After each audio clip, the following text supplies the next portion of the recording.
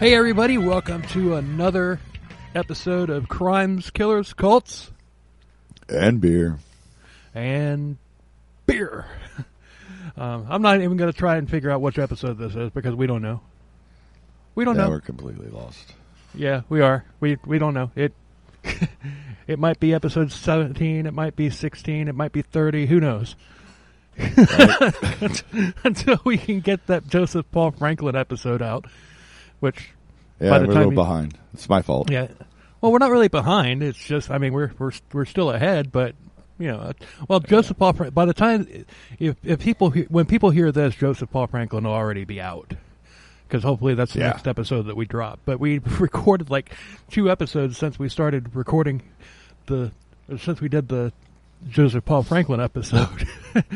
Yeah. Yeah, I'm kind of slacking on that one. I'll get it done. I promise. It's going to be a long ass episode. It probably should have been 2 parts, but yeah, there's just really no way to. It still might be. It just depends on how it goes. Well, if you make it into 2 parts, then we'll be 3 weeks ahead. Yeah. Well, we'll see. I don't know. I'll see how it is. Once I get it all edited up and together, I'll see how long it is, and we may split it up. We might not. Who knows? Yeah, just leave it in there. Just leave it in there. You know, I'll jump off that bridge when I get to it. Meow. You got me saying that now, you asshole. Yeah, well, you know. Anyway, that's Todd. And that's Bill. And what are you drinking tonight? I am drinking vodka Tito's because I was too lazy to get up and go to the store. Well, I'm drinking Bud Light. Shocker. And we got a fun one. We got a doozy of an episode. We had another topic slated to record tonight, but like just 2 days ago, I ran across this story. I'm just like, no, I want to do this one now. So right on. And what we're talking about, it's another cult. And people apparently like the first, the other 2 cult episodes that we've done. So here's another cult episode. But yay cults! Yay cults!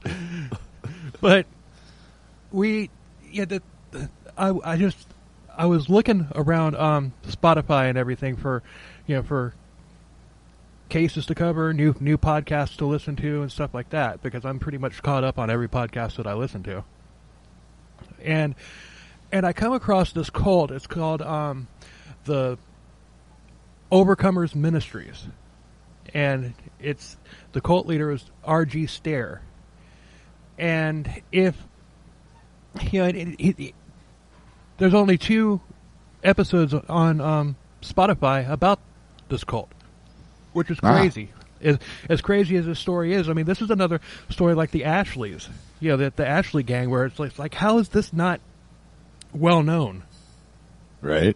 And it's just crazy. Now, the first episode, the first podcast that I found, I listened to the episode and I was just like, okay, we're covering it, and that one was called Carolina Crime. And then I looked for more, and there's only one other podcast that covers it, and that podcast is called Say What You Mean. And okay. And it's an interview where the host is interviewing these 2 people that actually made a documentary about this cult, and a celebrity specifically which we'll get to. And this ties into like it's a hip hop celebrity, and this ties into like a big mystery of that particular genre. Ah. So it's weird. So how this story isn't very well known, you'll understand when we get to the explanation. But it's like, how in the hell is this not like one of the most well known cults, especially when you factor in the star power, Right. Yeah. And so I listened to that interview and everything, and it's really good. Now I Googled the people's names, and I've got the people's names later on when we start talking about that podcast and everything. I Googled their names trying to find the documentary. Apparently it's not out yet, and they say in the podcast that that it's finished, but it's being shopped right now. But that episode was released a few months ago, so I guess that they're still trying to sell it. All right, yeah. But I'm gonna be keeping my eye out for it because I want to watch it. Yeah, sounds interesting. Yeah, and this and looking for sources and everything, look for the research and everything. It's like really all the Wikipedia has the most information all in one place. So yeah, so I used gotta love Wikipedia. Yeah, it's great with some things, and you know what? I mean, we're having good luck with Wikipedia. Yeah, because sometimes Wikipedia helped me out on the Faith Assembly episode, and it helped me out on this one, and it's helped me out on a couple others. So like some things they hit the ball out of the park with, others, not so much. Yeah, well, I guess it just depends on who decides to put information into the Wikipedia. That's the only problem with Wikipedia is anybody can add something to it, and it's like, all right, is that true, or is that just a crazy person? Right. So, anyway, the Overcomers Ministries with R.G. Stair, and this takes place in Cannady, South Carolina, which is in the Low Country area of South Carolina near Waterboro. Waterboro is the closest town to Cannady's, but Cannady's is like it's it's like a one stoplight town. It's really small. Yeah. I've been through it. I've driven through Cannady's, and it's just like blink and you'll miss it. Oh, wow. It's like one of those. It's on South Carolina Highway 60 and 15, and that's in the area of South Carolina with Charleston and Hilton Head Island. I lived on Hilton Head Island for a couple years, and I really do love the Low Country in South Carolina. It's gorgeous there. There's a lot to do, and I like South Carolina as a whole until I started venturing upstate. There's a serial killer that came from Sumter, South Carolina, where I lived for a few years with my ex-wife. And it's not surprising that this particular serial killer came from there. One of those kind of places, huh? Yeah, but we'll cover that in that episode. So, yeah, and his name is escaping me at the moment, but he's one of the well-known ones, though. So, well, we'll get there. So R.G. Stair was born in Bethlehem, Pennsylvania on May 3rd, 1933. His full name was Ralph Gordon Stair, which is where the RG comes from. Yeah. Yeah, and me as a guitar player, I don't like him using RG because RG is an Ibanez model. That's your favorite Ibanez. That is my favorite Ibanez. So now it's like whenever I play that guitar, I'm like, oh, I'm playing a cult leader. Thanks, you fucking asshole. Right. But it doesn't mean Ralph Gordon. It means Roadstar Guitar.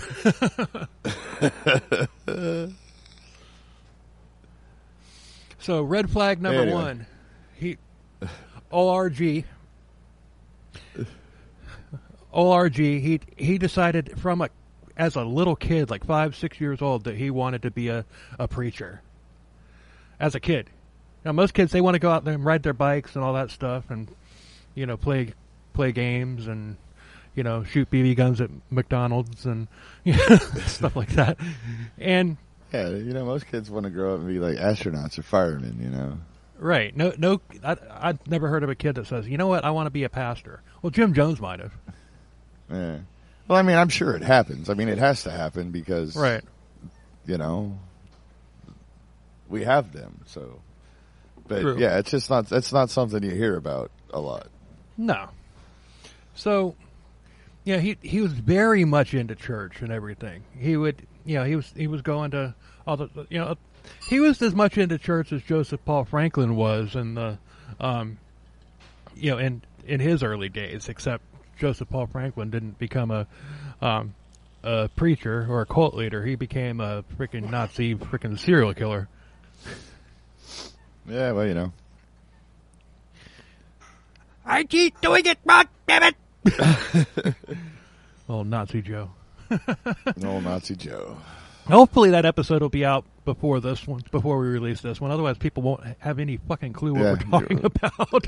It will be. I'll get it done. It'll be done. It'll be out next week. So, being a pastor was his life goal, and he became an ordinated.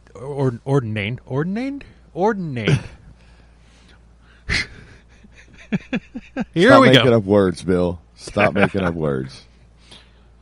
Hey, you did it in the last episode with the Richard Ramirez episode. Wait, you didn't make that up. Somebody else made that up.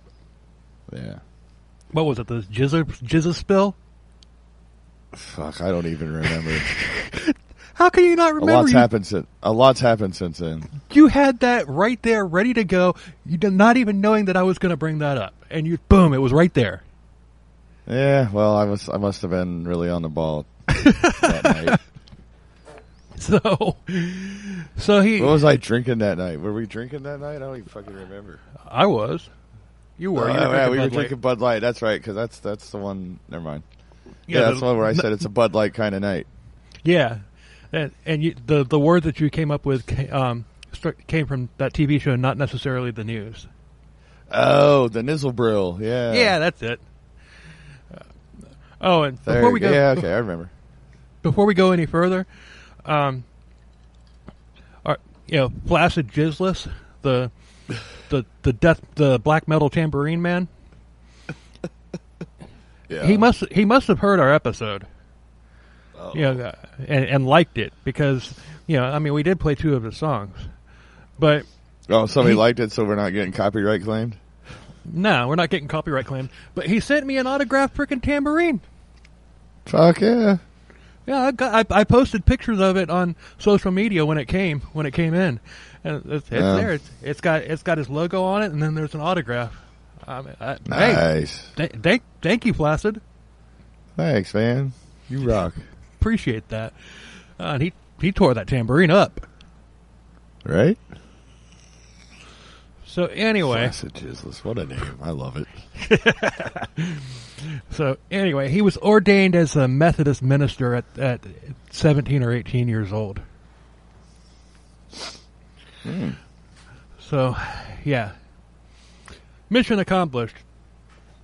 Right. So, but what happens with these pastors, these really charismatic pastors and everything? Every cult leader, Hobart Freeman, he didn't like the way that the traditional teachings went, so he began teaching his own interpretation of the doctrine. Oh, here we go. Here we go. So, red flag number 2. Right. So he would take the Methodist teachings and everything, skew them to however he wanted to do it, but he also brought in the fire and brimstone aspect of it, the revelations, the end times. That was a recurring theme, which wasn't really. That's not really an angle that the Methodists go for. They don't really do that. I mean, they'll talk about it and everything, but they're not. Like Pentecostals more. Like that, the fire and brimstone and blah blah blah, and yeah. All that, the revelations. But, all the churches teach it, but like the Pentecostals, I believe it's the Pentecostals, but they, among others, go like really crazy with it, beating you over the head with like, okay, everybody's going to burn in hell and all that stuff. And yeah. So, but he was charismatic, they all tend to be charismatic. He could rule a crowd. He was a great speaker. Kind of like every cult leader, like Jim Jones, like old Hef, Hobart Freeman. Hef, yeah. Yeah, I mean, you kind of have to be to get the people to follow you. I mean, you can't just be some like humdrum dude and get a whole bunch of people to follow you. You got to be. I mean, I do good with notes in front of me and everything as far as like doing this podcast. Yeah, I do a good job, but I wouldn't be able to get up there on stage and just start pushing my beliefs on people and have people just go along with it. I mean, if they already believed it in the first place, that's one thing, but I'm not going to be able to convert somebody. Yeah, exactly. Yeah. Yeah, so, you got to be that kind. You got to have that charisma about you, that bravado kind of a. Yeah. You know, like just make them believe you. Our buddy Chris Long. No matter how crazy you are. Our buddy Chris Long could be a cult leader if he wanted to be. Yeah, he probably could. Thank God he's not. Thank God he focused his energies in other directions. Yeah. So. But yeah, he probably could. Yeah, I believe it. I mean, because he'll when he talks, he draws you into what he's saying. You know, and yes, he's definitely that guy that can like pull you into. Mm-hmm. But he's genuine though. He's genuine. He's a good guy. He's not out to screw anybody over. He's not out to change anybody's beliefs or anything like that. You know, I mean he's into ministry now, and he does go on missions and stuff like that, and he's like witnessing to people and everything. But he's not, if somebody doesn't want to hear it, he's not going to beat them. He's not going to say, oh well, if you don't do what's written in this book, or you're going to go to hell. He doesn't do that shit. No. So, but yeah, he started referring to himself as like the expert on Armageddon.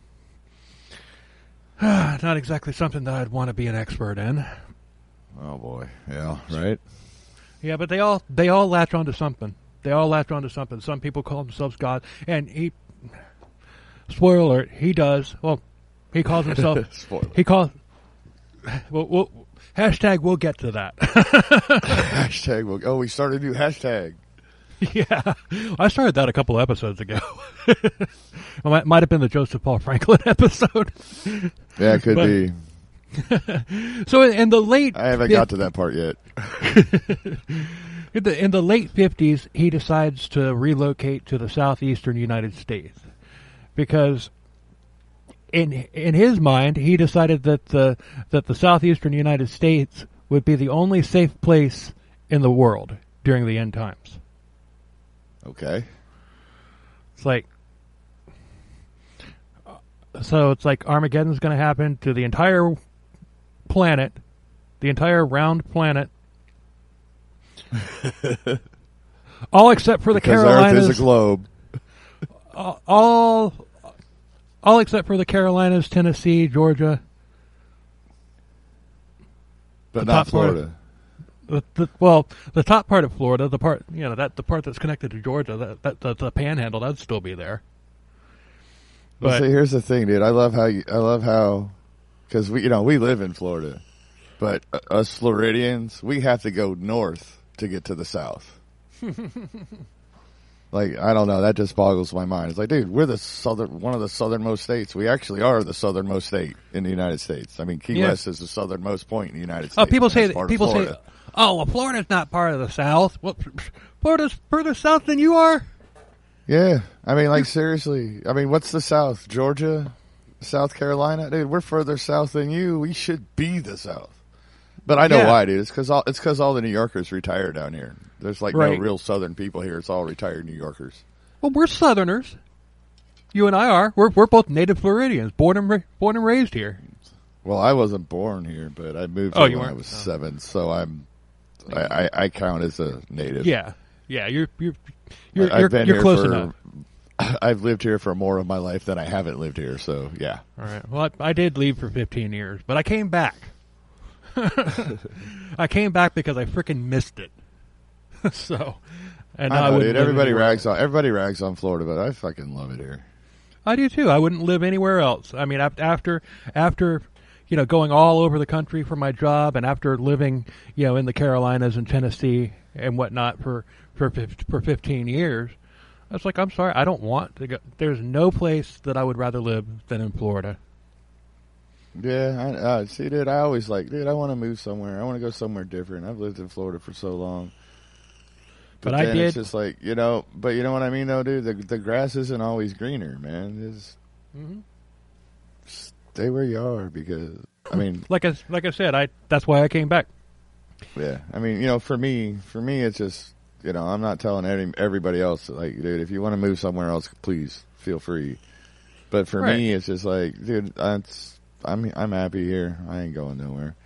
I might go look for some land like in the middle of the state, in the middle of nowhere, like later on, and just just buy a whole big huge piece of land where I don't have to see anybody. Yeah, unless I want to, because I mean, fuck, we won't get into that now. Anyway, right? Hashtag, but I digress. Yes. So I just don't get how he said that came up with the Southeast was the only safe place on the entire planet. But I think it had more to do with the fact that the people in the South, particularly in rural South Carolina and everything, would be more likely to latch on to his bullshit. That's what I think it was. Yeah, probably. But then again, dude, I don't know. Maybe he just, how to say it?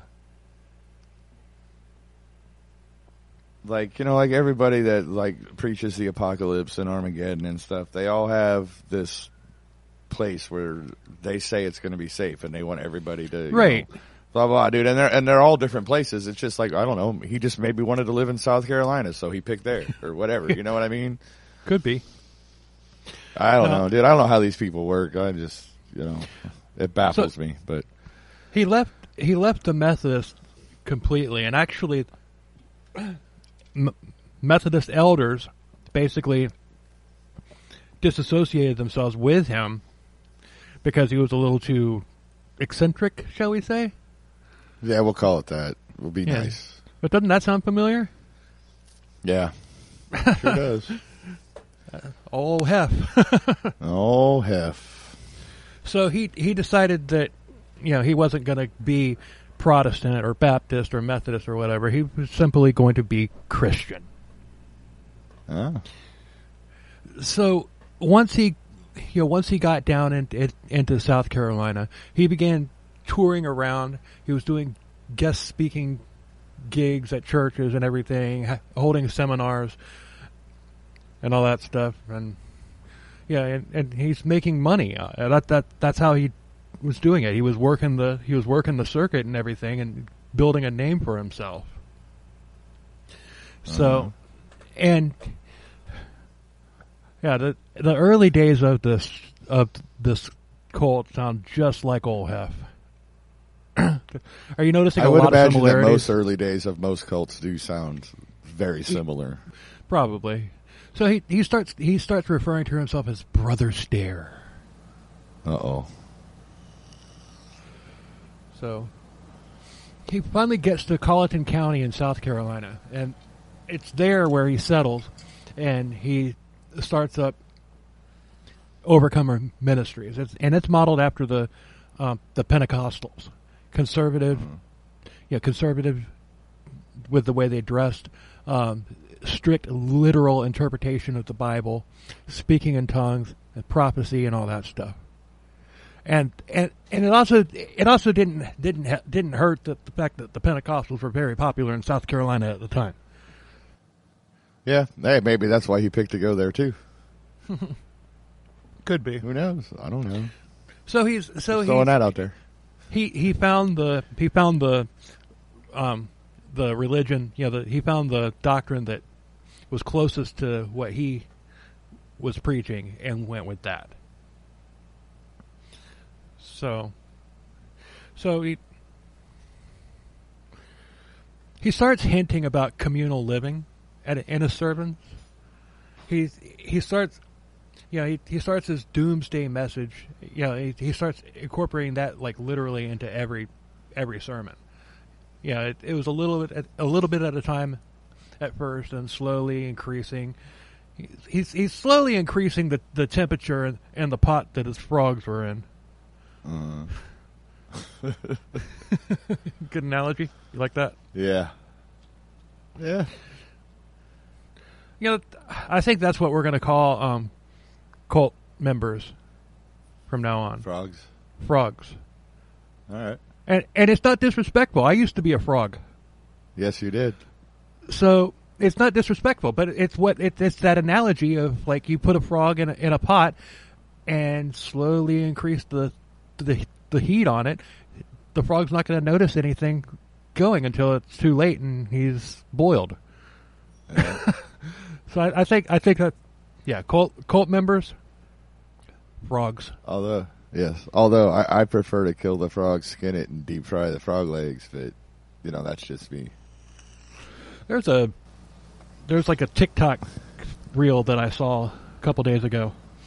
This guy's got like a frying pan with vegetable oil in it, because he's about to fry some things and everything. And there's this crawfish, and the crawfish, I guess it got out of the pot that he was that he had the crawfish in, and it gets out and everything, and he's filming it. It's like running all over the place and everything. It gets up onto the stove. He's got a cutting board right there next to the frying pan, and it's more like it's not a cutting board. It's more like a butcher block.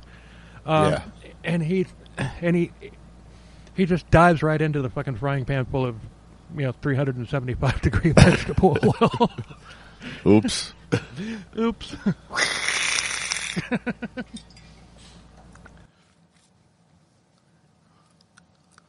Dude, that's a whole new meaning. That brings a whole new meaning to, dude, out of the frying pan into the fire. It's kind of like reverse though. He hopped out the boiling pot and into the frying pan. Right. But they were all probably destined for that anyway. It's just this one, I guess he just couldn't wait to go there. He's like, fuck this, I want it over now. Maybe, I'll get away. Hey, look, there's some water. Oh shit! If I see that again, I'll send it to you. Right on. So, eventually, it was all Doomsday, and he had the people eating out of his hand. He had them believing that he had an inside track on Revelation, and believing that if they all lived in a commune together, then they would be safe from the end times. But okay. What about the rapture? Did he forget about the rapture? Apparently that didn't fit into his narrative. So right, where all of the Christians, all of the people, the followers of God, are going to be just taken. Yep. Yeah, leaving behind just their clothes. So I guess everybody goes to heaven naked. But anyway, as I was going through this, it's like he was talking about like every Revelations sermon that I've heard in my life was always talking about like, okay, well, you got to live your life right so that you can go up in the rapture and avoid the apocalypse. Yeah, that's every one. I mean, that's just how it is. That's the doctrine. So, in 1978, and he's in Walterboro, South Carolina, and he buys an abandoned motel building. And this can't end well. That's where he set up operations, and that was the beginning of the commune. And this was out on Highway 17. Now, Highway 17 is like another US 1. It's US 17. It goes from New York all the way down into, or actually, I think it's just like US 1. It goes from New York to Maine, or from Maine to Florida. I think it does. I know US 1 does. Highway 17 goes. It's a long one as well. Yeah. So but this was an old abandoned motel, not a hotel. So it's like one of those serial killer motels, Yeah. Where single story. Like you expect Norman Bates to be there. Yeah. Single story, you park your car right in front of the room that you're staying in. Yeah, with the cameras in the room. Yeah, and the serial killer can just walk right in. Yeah. Yeah, at least with a hotel, with enclosed hallways and stuff like that, you're a little bit safer. Slightly, but yeah. But so he's growing his following. He starts having services at the motel, and people start moving in. And then he discovers the medium that would make all of his empire possible. Take a guess. Radio? Ding, ding, ding, ding, ding, ding, ding. Well, I was going to say the internet, but I don't think we're there yet. No, we're not. We're not. But I'm pretty sure we're still at pre-internet times during this story here. Yeah, that's 78. Oh, yeah. Oh, man, I should have paid attention. I would have said 8-track tapes. Oh, well, see, I mean, he was an innovator. I mean, Hobart Freeman, he's just sitting there. Well, he was on the radio as well. But sure. he made his money off of all those fucking cassette tapes. Yeah, you know. So actually, okay, let me walk that back a little bit. Hef had the better business model than old RG did, because Hef actually had a physical product that you bought. Yes. He's just on AM radio, and it's not even like a podcast where like if you want to charge people, you can. Yeah. No, this is just AM radio. So he's able to take the message to the world, and he starts he buys broadcasting equipment, and he buys time on AM radio station, and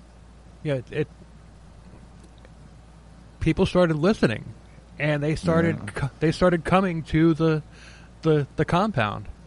And then, it just started off people from the southeast and everything. Then slowly people from other parts of the country started, working their way there. Yeah. Money starts pouring in, for donations. Oh, yeah. Send me your money. I want you to make it hurt.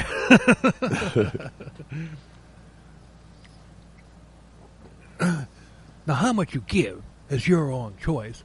But to me, it's the difference between a Porsche or a Rolls Royce. Rolls Royce. Oh, freaking mushmouth there. Rolls Royce. That's right. Ordinated in a Rolls Royce. Dude, I was watching this video, and this guy said, what did he say? I don't know. I didn't see it. I forget, but dude, he said the word fucking wrong, dude, and it fucking it bugged the fuck out of me.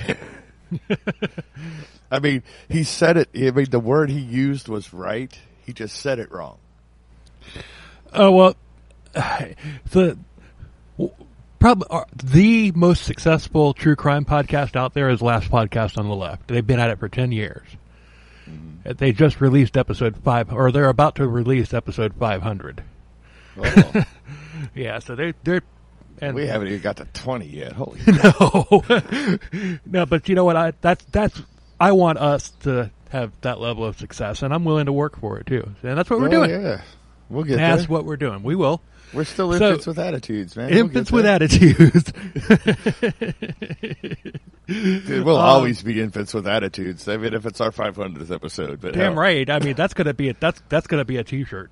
Infants with attitudes. Yeah, it is. We'll find an artist that can do like caricatures and make a screaming infant that looks like me and a screaming infant that looks like you. Fuck yeah. That's gonna be badass, bro. Yeah, yep. That's definitely gonna be a badass fucking T-shirt. Yeah, it is. So he starts telling people to start to sell everything that they own and come move in with him at the commune. And this would keep them safe during the end times. And yeah, of course it will.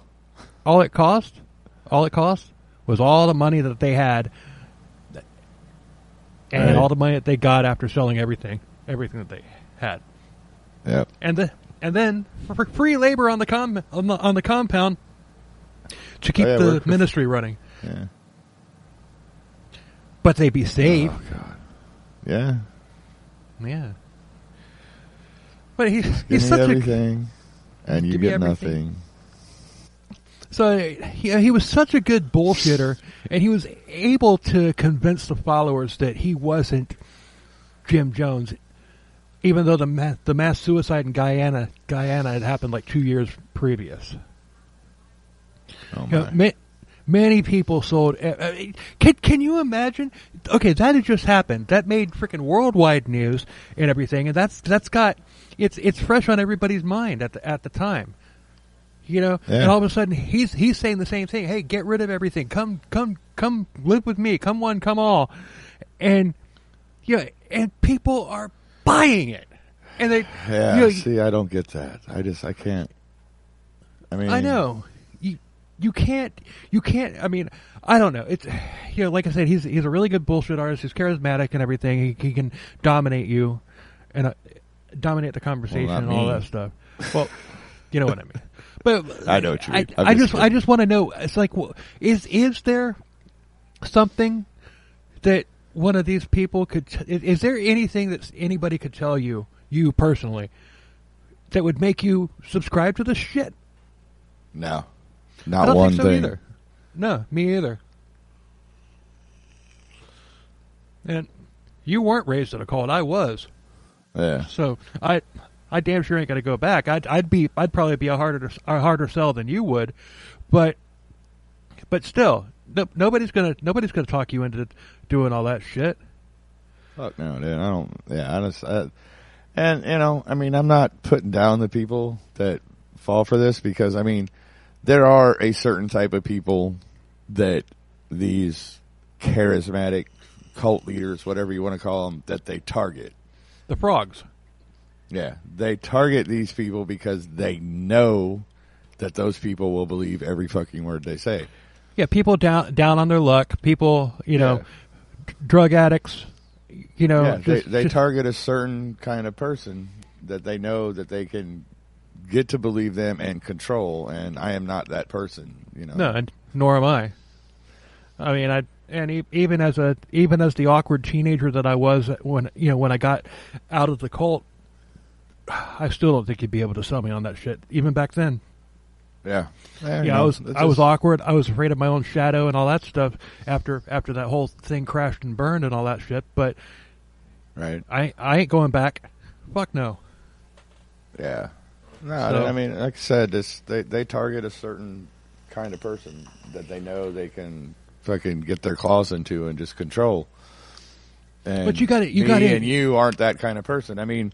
Mm-mm. Nothing against the people that they target because I mean they're targeting those people for that reason. I mean it's not. And I'm going to say it again. Calling fault that they're in that place. Calling them frogs is not. That's not making fun of them at all. Like I said, I was a frog. And so it's just like I'm not. I'm not making fun of cult members and stuff by calling them frogs. It's just the analogy is so perfect. Yeah.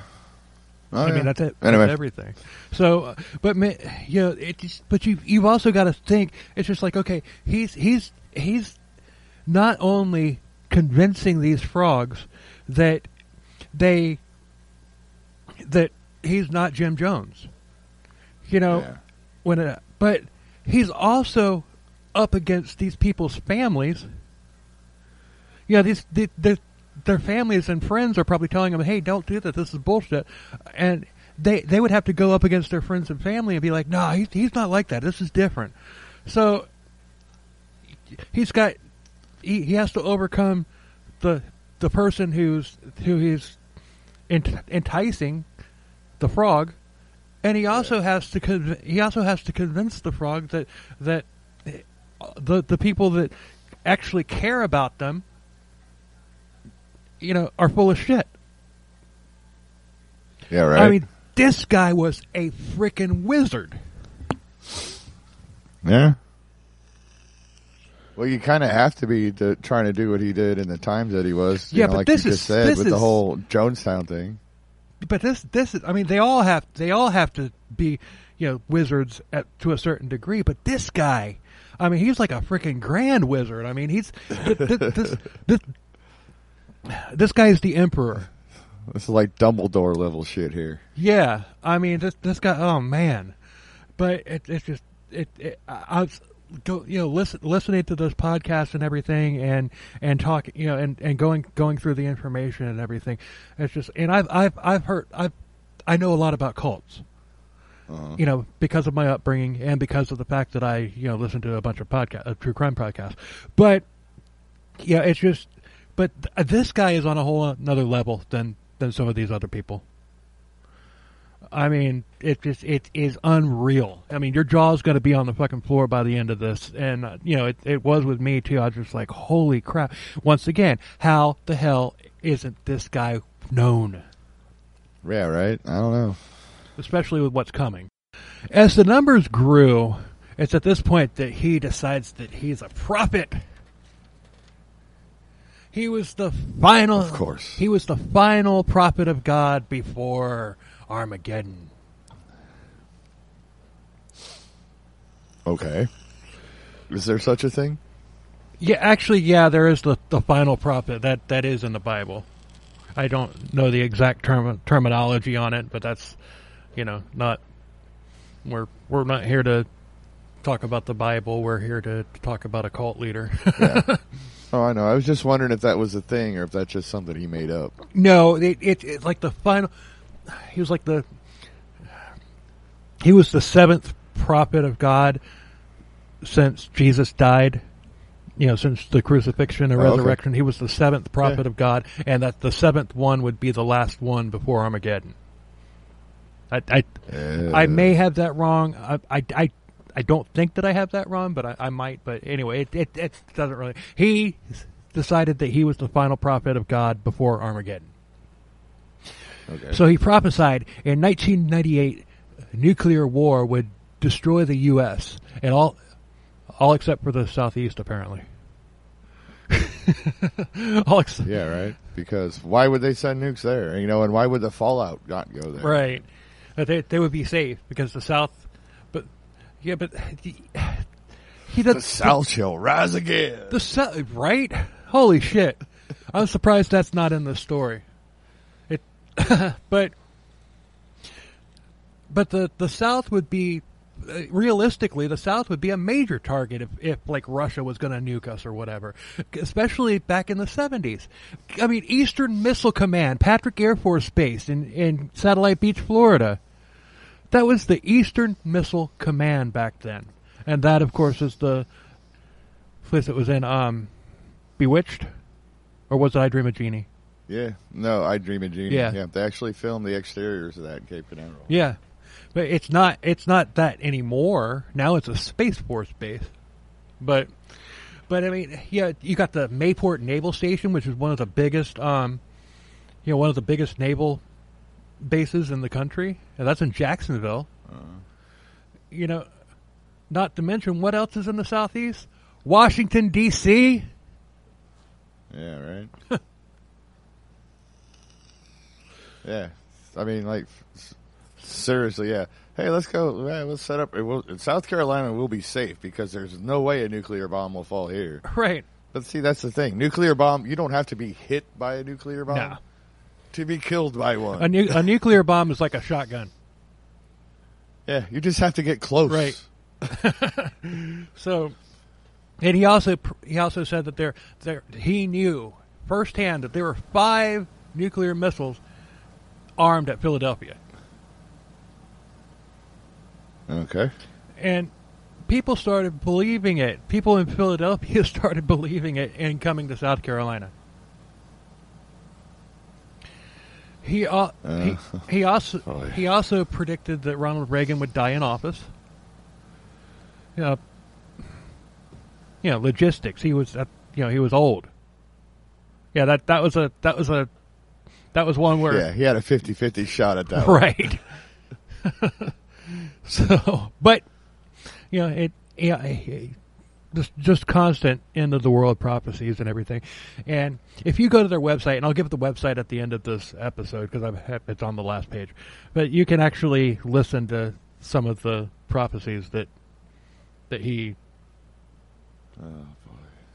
spewed. Spewed. That's a good word. So I like that. But the more people who joined, the stricter the rules became. Just like ankle length dresses on women. The women have to have long hair. Men have to wear collared shirts with slacks.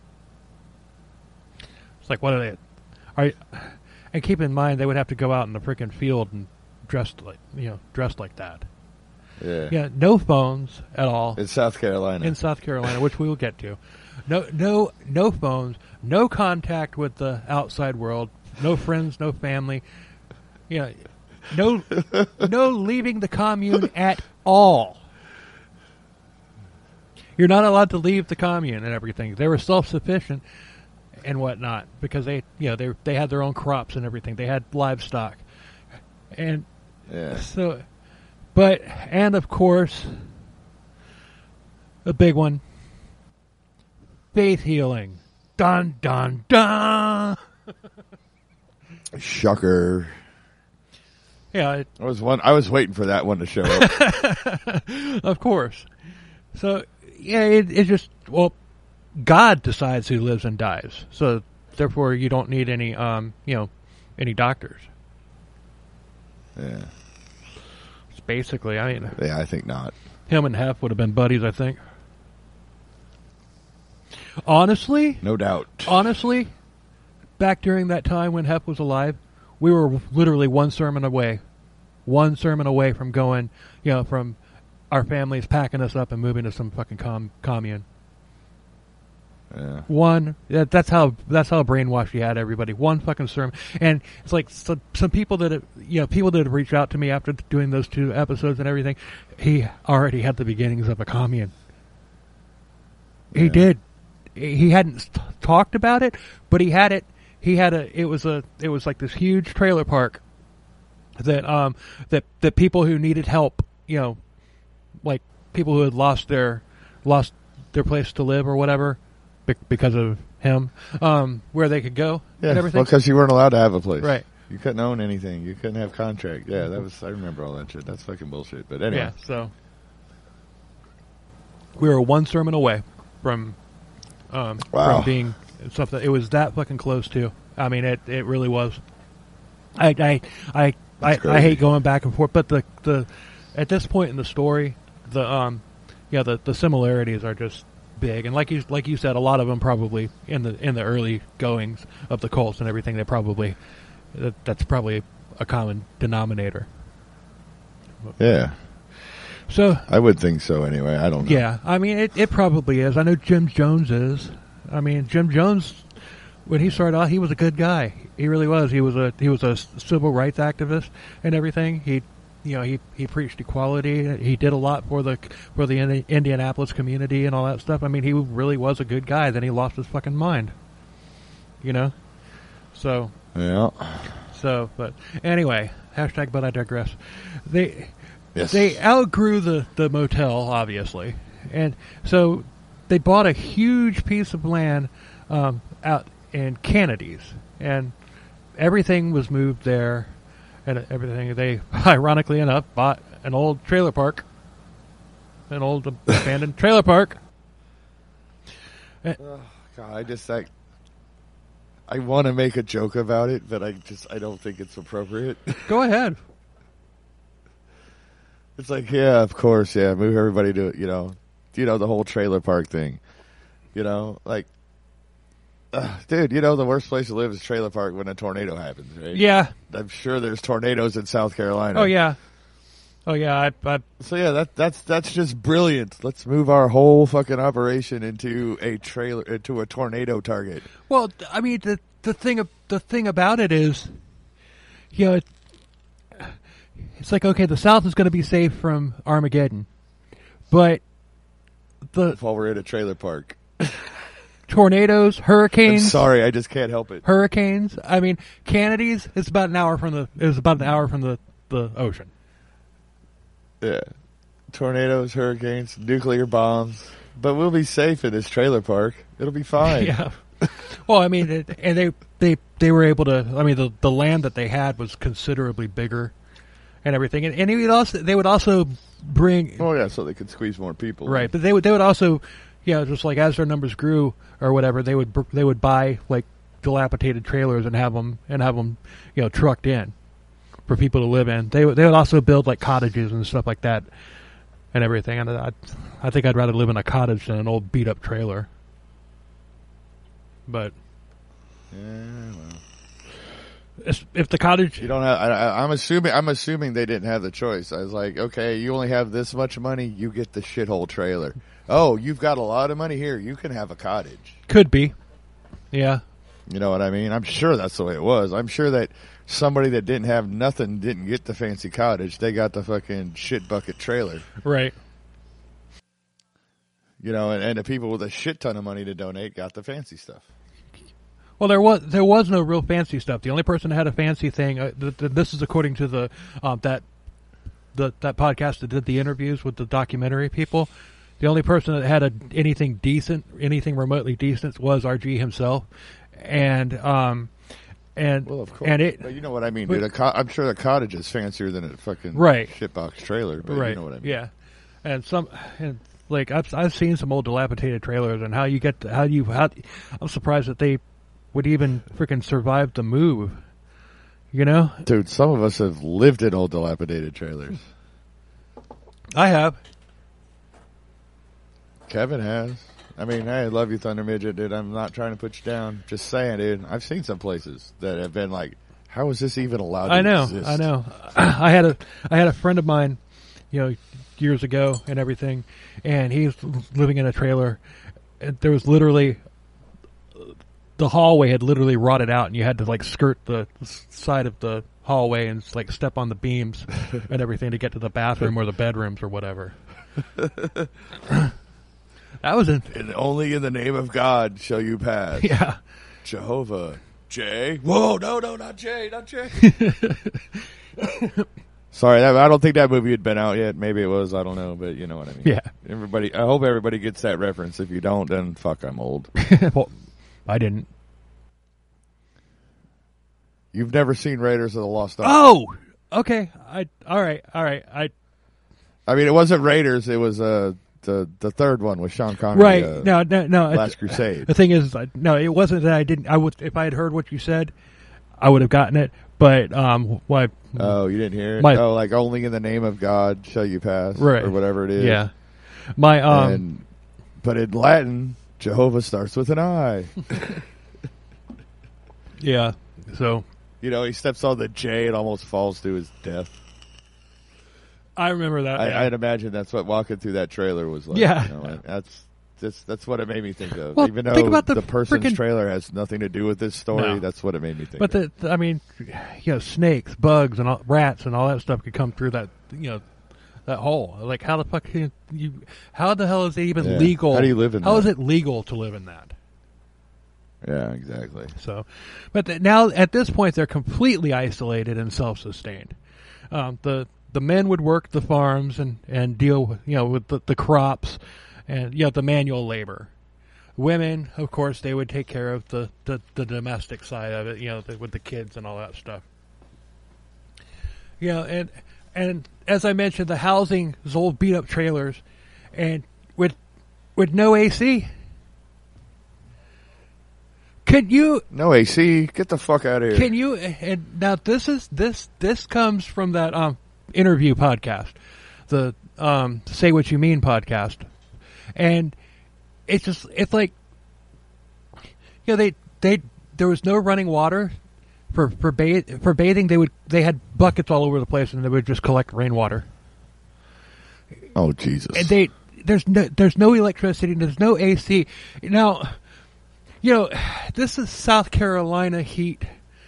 Yeah, they're out there in South Carolina in the South Carolina heat. You know, they're slaving their asses off and everything, and then they have to come home to a trailer with no fucking air conditioning in it.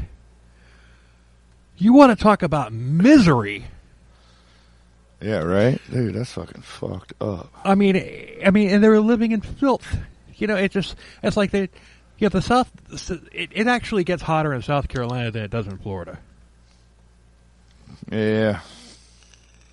I mean, in South Carolina... Maybe. In South Carolina, okay, in Florida, yeah, the average temperature during the heat of the day in Florida is about 98 degrees with like a gazillion% humidity. You know? And then, but in South Carolina, I mean, in Florida, it might crack 100 degrees maybe 5 times a year, you know? In South Carolina during the summer, it might dip below 100 degrees maybe 5 times a year during the summer. Well, dude, lately though, I mean, and I'm sorry, I don't know if Florida's the only state that does this fucking feels like temperature bullshit. Oh, they do it in South Carolina, but dude, too. it's been over 100 in Florida, like pretty much every day this summer with the feels like temperature. Oh yeah. And I'm sorry, if it feels like it's 108, it's 108. It's 108. Exactly. But do not tell me it's 90 degrees, but it feels like 108. But don't give me that bullshit. But they do that. 108. They do that in South Carolina too. But in South Carolina, the humidity is every bit as intense as it is in Florida. And if anything, we've got it better in Florida because of the fact that we have the breeze crossing the states. Yeah, because we have ocean and the Gulf of Mexico. So if anything, it's a little bit better. When I lived in South Carolina, it'd be all hot and everything, 105 degrees, and with a feels like temperature of like 120, and people would be, you know, wow, at least we don't live in Florida. I'm like, what the fuck are you talking about? I'm like, this is worse than Florida. So. Yeah, possibly. Yeah. Who knows? And the thing is some people left nice-ass lives, nice-ass houses and stuff like that they liquidated, you know, to come down and live like this. Yeah, right? Unfrickin' real. Now, NBC 10 in Philadelphia, they ran a story about the Overcomer Ministries called The Cult of Doom. And you can find this on YouTube, and I watched it. It's called Cult of Doom, NBC 10, and it's on YouTube. But there was a couple who had sold their home, you know, and moved down there. They own their home, and the woman when they left Philadelphia and went down to South Carolina, the woman was pregnant, but. And then at 10, she carried her baby beyond 9 months, and she was at 10 months pregnant. No doctor, no doctor assistance or whatever. The baby was stillborn. Oh my God! But 10 months. You imagine, you know how much a baby grows the first month that it's out of its mother. And everything. Oh man! But you know the parents of this couple of this woman, they were interviewed too, and they said that that they believed that if they had just normal doctor, then the baby wouldn't have gone 10 months, and it would have survived. It would have been born just perfectly healthy. No doubt. And she had it's just like that hit home to me as well. The only difference is I wasn't on a commune. You know? Yeah, dude. But, dude, I have that fucking, you know me. You know how I get with shit like that, bro. That's just fucking wrong. Mm-hmm. I know. And, just like he had these sayings. Like, every time something happened, he had a saying. And the saying for when somebody dies of preventable things, something preventable, it was just like God chooses who's going to live and who's going to die, so therefore you don't need a doctor. And he has another one which we'll get to for a different situation, but I'm going to keep you in suspense. All right. So the outrageous keep me in suspense. The outrageous doctrine continues to get worse and worse and worse. Now women have to be totally obedient and subservient to men.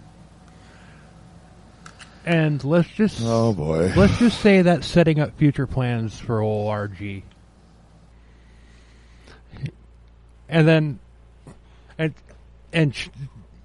children must be beaten daily to keep them in line. Yep, spare the rod, spoil the child. Even if they didn't do anything wrong. Hey, all right, it's your daily beating.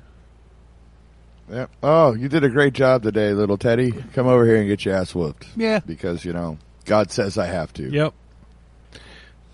But, his prophecies, this did a lot for his credibility. I mean, they all came true. The nuclear war happened. Reagan died. Yeah. Reagan died in office. Kennedy's became like the major destination for all the survivors. In fact, we all live there now. Yes, we're all living there right now. No. Exactly. Nothing came true. Of course not. 1988 or whatever it was came and went and everything, and he starts losing followers and everything, and he makes the most ridiculous prophecy that he had made to date to make people believe that he was still legit. He said that the world would end in the year 2000. And that became his entire message at that point. That was it. The world's going to end sometime, in the year 2000.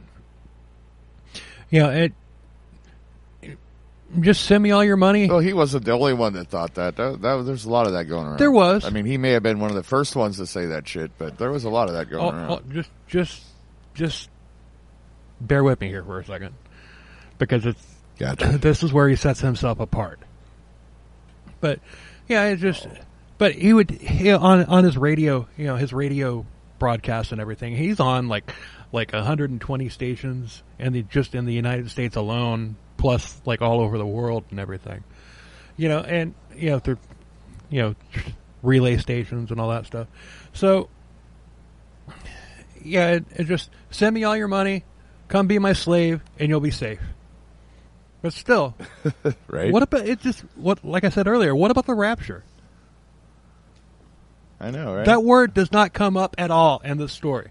As far as the only reason that word comes up in the story is because I said it. Kind of makes you wonder. So why you asked that prophecy about the world ending in 2000 make people believe that he was legit? Take a guess. Just take a stab. Because of the Prince song? Tonight I'm 2000 oops over at a time? No, well, you weren't allowed to listen to Prince. Oh, I don't know. That's the first thing that popped into my head, dude. I don't know. He said that if the world did not end in the year 2000, he would flat out tell God to go straight to hell. Really? See, I never would have thought that. Holy crap. But you see, it's so outrageous and everything, it's like that would make a frog think, it's like, okay, all right. Yeah, he would never do that. Right. So it must be true. It must be true. Exactly. Oh, boy. So now we're into the 90s. Yeah, that's... Huh? No, I was just the oh boy. I was totally agreeing with you on the whole oh boy. Yeah. So now we're in the 90s, and the radio stations, more and more radio stations keep picking up his broadcasts, and then he discovers satellite radio. Oh boy. Oh boy. So he's worldwide now, and at this point, anybody who wants to find him can find him because of satellite radio. But then something came along that made it even easier to get his message out. And you know what that was? So it's got to be the internet now, right? Yep. Now, he would use solar panels. Now, this guy he was on, he was up on his technology. Yeah, he was on, he, like, whenever a new technology, like satellite radio or the internet, whenever something new came along, he pounced on it, like, immediately. Satellite, Well, that's cool. I mean, considering when he was born and stuff. Right. Yeah. I mean, this guy, like I said, this guy was a freaking evil wizard. Oh, so he was more, Voldemort than Dumbledore. Yeah. So, he's... Sorry, I have to make a Harry Potter reference so the young people know that we know what we're talking about. Okay. So he used solar panels to power his broadcasting equipment, and basically all he did was sit there and broadcast all day long in his air-conditioned studio. Right. Air-conditioned studio. It was solar-powered, though, right? Yeah. It was solar-powered, though. So, good on him for solar power. I got it. Okay, I'll give him that. Yeah, he's not leaving... But that's it. That's the only thing I'm going to give him. He's not leaving a carbon footprint. Hey, dude, solar power is the way to go. Oh, I agree. I mean, for like at your home, I don't think we can power the world with solar power. Because it's just not that efficient. Well, that's the only thing that's the only thing that he was, like for your personal use at home. It is. Yeah, I agree. And that's the only thing that he was using was his house, his studio, his air conditioner. And right. Yeah, all this while everybody worked in the freaking sun. Yeah, and wearing dress clothes wearing in the dress sun, clothes dying in the sun. Probably from fucking exhaustion. Yeah, and it's just like you're not allowed to. Nobody's allowed to leave. Yeah, hold on. I read that wrong. Sorry, I didn't mean to get you. No. I can't read my own writing.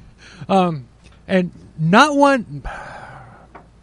This always happens whenever I freaking can't read my own writing, and then I try to go back at it again. It just comes. Yeah.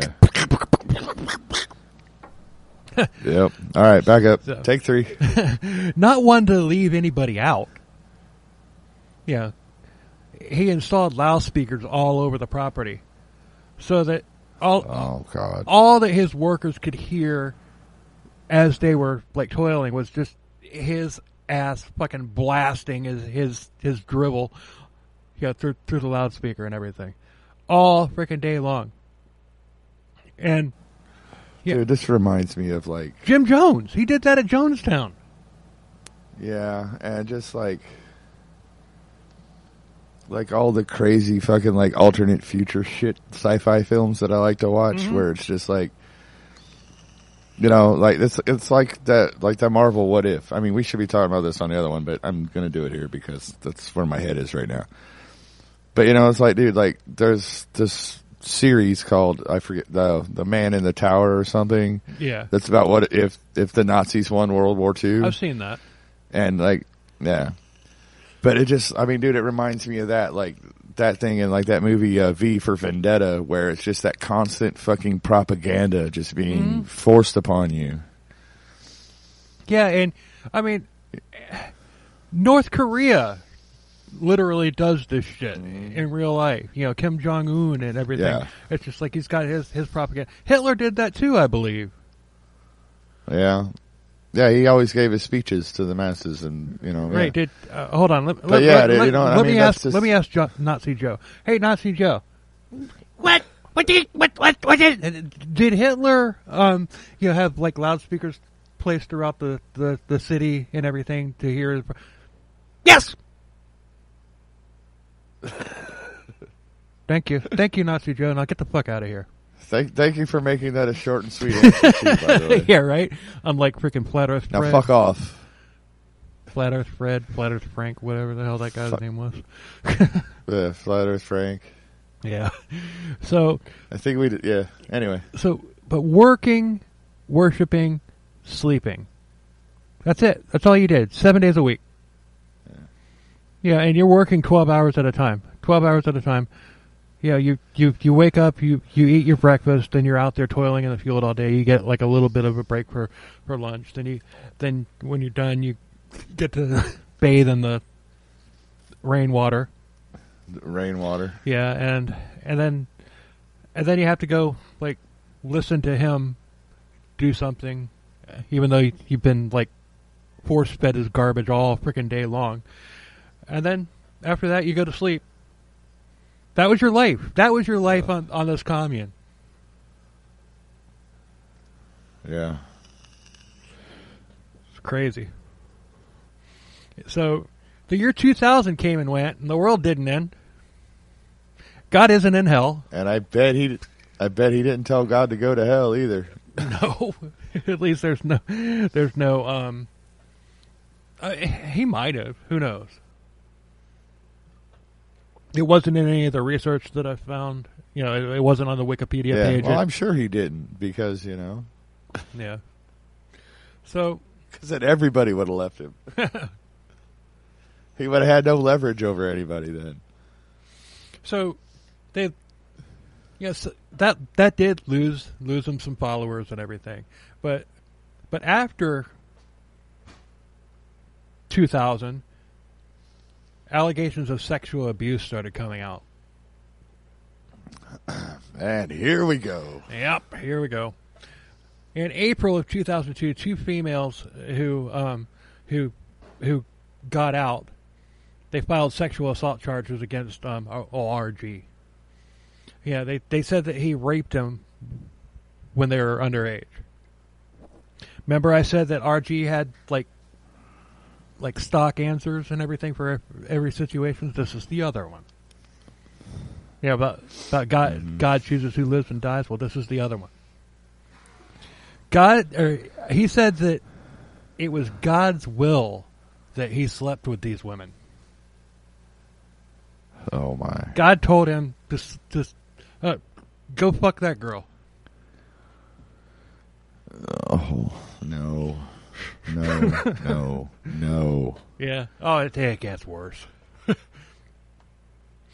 Why do you do this shit to me, man? It still blows my mind. No, that is not right.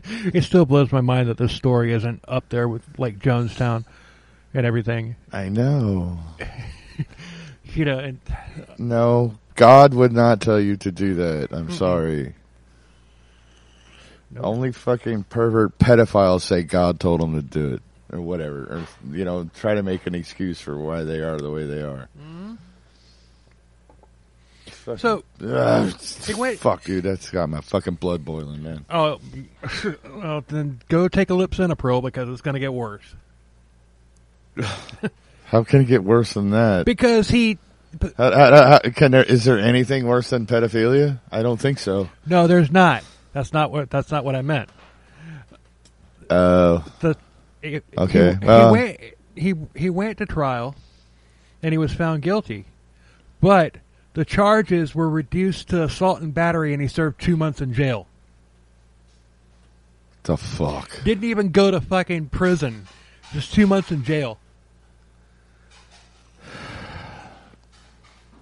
For raping little girls. Right. So many people had left the compound. They didn't know. I mean, dude, did they know why? Oh, yeah. I mean, they didn't find out in prison that he raped little girls. And, I mean, even if he was in... He probably didn't go to a prison, right? No, he was spent 2 months in a county jail. He was just in the county jail, yeah. Yeah, they're less likely to fucking kill you in county jail because they're all trying to get out themselves, so... Right. So... Fuck. Lots of people had left the compound. I mean, his numbers had seriously dwindled. Good. But the donations were still flowing in from all around the world because they people listening on satellite radio, on the internet, and everything, and on the various God bless the internet. Yeah, they didn't know about this shit, and obviously he didn't talk about it. Yeah, right. Okay, now we're getting into the next part of this, which is how this happened. Makes me wonder why in the hell this, just for... Actually, this next part, if it doesn't happen, this still should be up there among the worst. The David Koresh, the, Jonestown, Hobart Freeman. But in 2011, are you familiar with the rapper Craig Mack? No. Okay, well, I've probably heard some stuff he's done and just not known his name. So, I mean, I do that a lot. Like, I hear songs or whatever, and I never find out who does them. So I probably heard his song. I probably heard his stuff. I just didn't know his name. Yeah, but in 1994, the Craig Mack, he was the artist that put Sean Combs' label Bad Boy Records on the map. And he had a number one hit with the song "Flavor in Your Ear." Do you remember that song? Yeah, that sounds familiar. And you mean Puffy?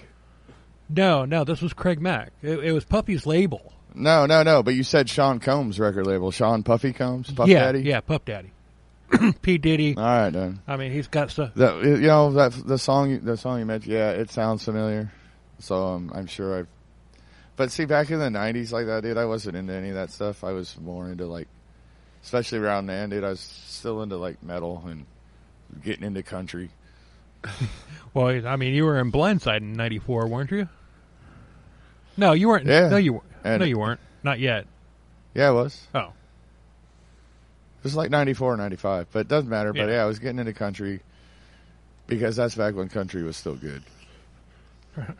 Before it turned into this fucking pop farce that it is nowadays. Yeah. But I hadn't. But I digress. I hadn't heard. Hashtag, but I digress. But I hadn't heard the song. I looked it up on Spotify, and I had never heard it. I mean, it didn't even sound vaguely familiar to me, so I must have missed that one. Right. I don't know. I might have, but, like I said, I wasn't really into that. Like, I mean, nowadays I listen to everything. Everybody gets a chance. I don't care, Well, I mean, I don't. But back then I was still kind of picky about what I listened to, and I was not into that shit. Right. I mean, I'll listen to, it's like I don't like rap and everything, but like if we ever wind up covering a rapper, I'll listen to his stuff and it's just there's some rap out there that I actually really do like that song Regulators. Yeah, that's an awesome that's a good song. That's Stand by Eminem.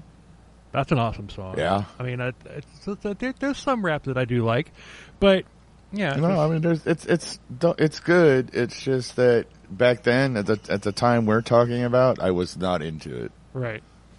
And that's my bad. I mean, because there's a lot of good stuff from the stuff from the 90s. The time we're talking about is a lot better than the stuff that's out right now. Oh yeah. Gucci gang, Gucci gang, Gucci gang, Gucci gang, Gucci gang, Gucci gang, Gucci gang, Gucci gang, Gucci gang. Yeah. And that passes as yeah, dude. And the rap stuff now is that it's all just N-word and fuck and this and N-word and fuck and like, dude, don't you write a fucking song? Yeah. But old Craig Mack, he had never had another big hit after that. And he was overshadowed by other acts, specifically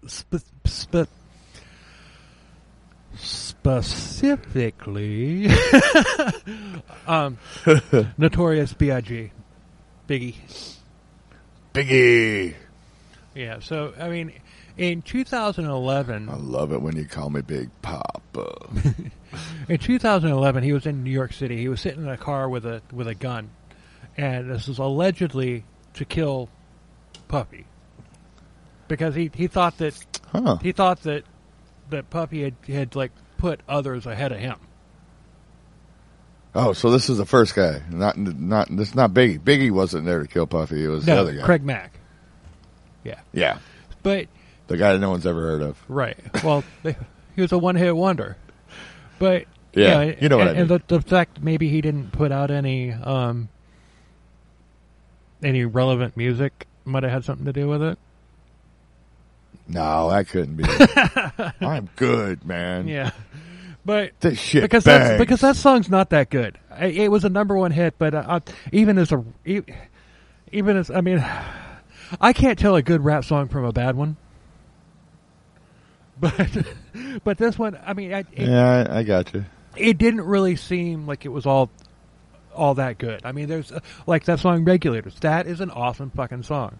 That dun dun dun dun dun dun dun dun dun dun dun by Eminem. That's an awesome song.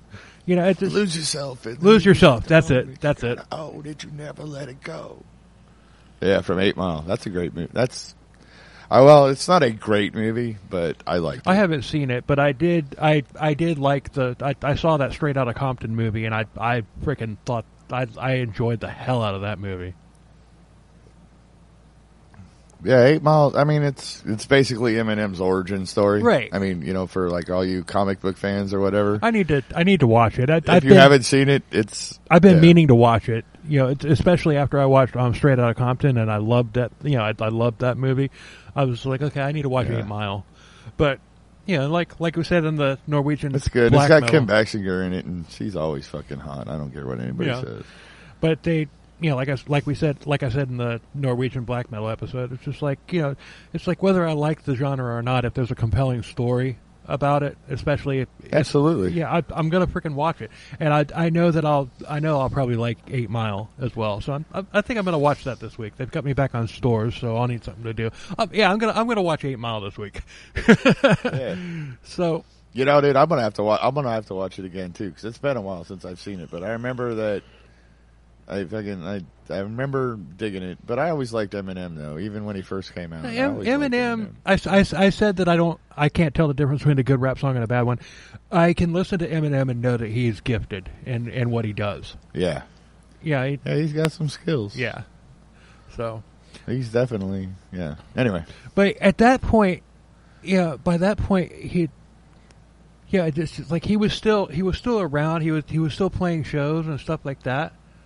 But all of a sudden, in 2011, he just freaking disappeared, and nobody knew where he went. Now, this was from that Say What You Mean podcast where they did the interview. Uh-huh. Now, I'm just citing sources here because I'm just fair is fair. You know, that interview with them is great, and I can't wait till that documentary comes out because I'll watch the shit out of it, and I'll post it on our on our social media when it does come out. You know, because I mean, it's just I'd love to see because I'm going to get into them. I'm going to get into their interview shortly. Yeah, it's just really awesome. Yeah, the story that they came up. The story of what these guys did, but nobody knew where the hell he was after. Like around 2010, 2011, nobody knew where he was. It was like from what they said on the host of that show said, he said it was like a big mystery. It was like everybody's like, well, where the hell's Craig Mack? He like disappeared. Is he alive? Is he dead? Right. But Craig Mack had found RG's radio broadcast. And oh no. Yeah. Well, where else could this have gone? Well, I guess it could have gone just like, okay, I know. Craig Mack could have gone down there and just killed RG. But that's not what he did. Go down there though. Oh boy, here we go. He was hooked immediately, and he like pretty much just said fuck it and left everything behind, and he drove down to Kennedy, South Carolina, and RG welcomed him with open arms. Once he figured out who he was. Right. He probably didn't know any of his music, but when he showed up, he's probably like, okay, well, I'm Craig Mack, I'm a big rapper and blah blah blah. So he, like we said, he's up on the technology, so he probably went and Googled him, and like, oh, come on in. Oh, you had one song, but come on in. But you know what? But the thing is, I mean, he was still somewhat relevant. I mean, he wasn't forgotten. I mean, like I said, he was still making music and everything. It just wasn't really all that well received. He had kind of a cult following, and people would go see him at his shows and everything just to hear the Flavor in Your Ear song, and whatever else. Right. I mean, so he's welcome. I mean, RG used him as a figurehead. It's like, oh yeah, it's like he even though Mac was basically a has-been, he still had enough star power to make RG relevant again. To a certain degree. Of course. But then again, these frogs that are watching YouTube, listening to satellite radio and blah, blah, blah, it's like all he has to say is, okay, this is a major recording star.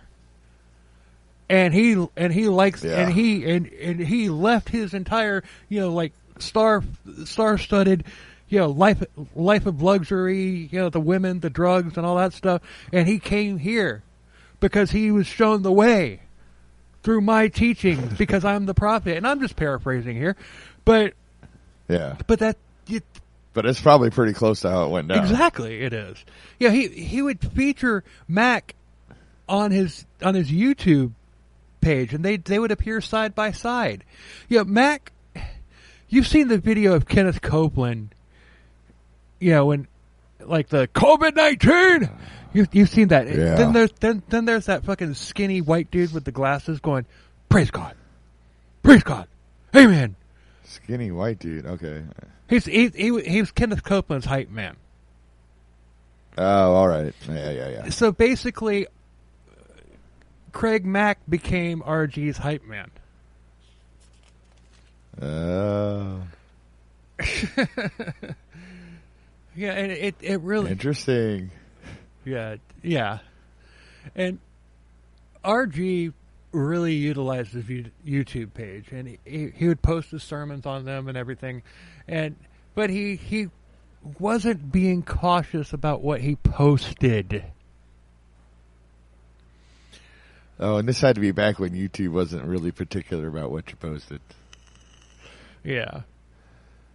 Because nowadays you can't get away with shit on fucking YouTube, man. They'll fucking shut your ass down in a heartbeat. Mm-hmm.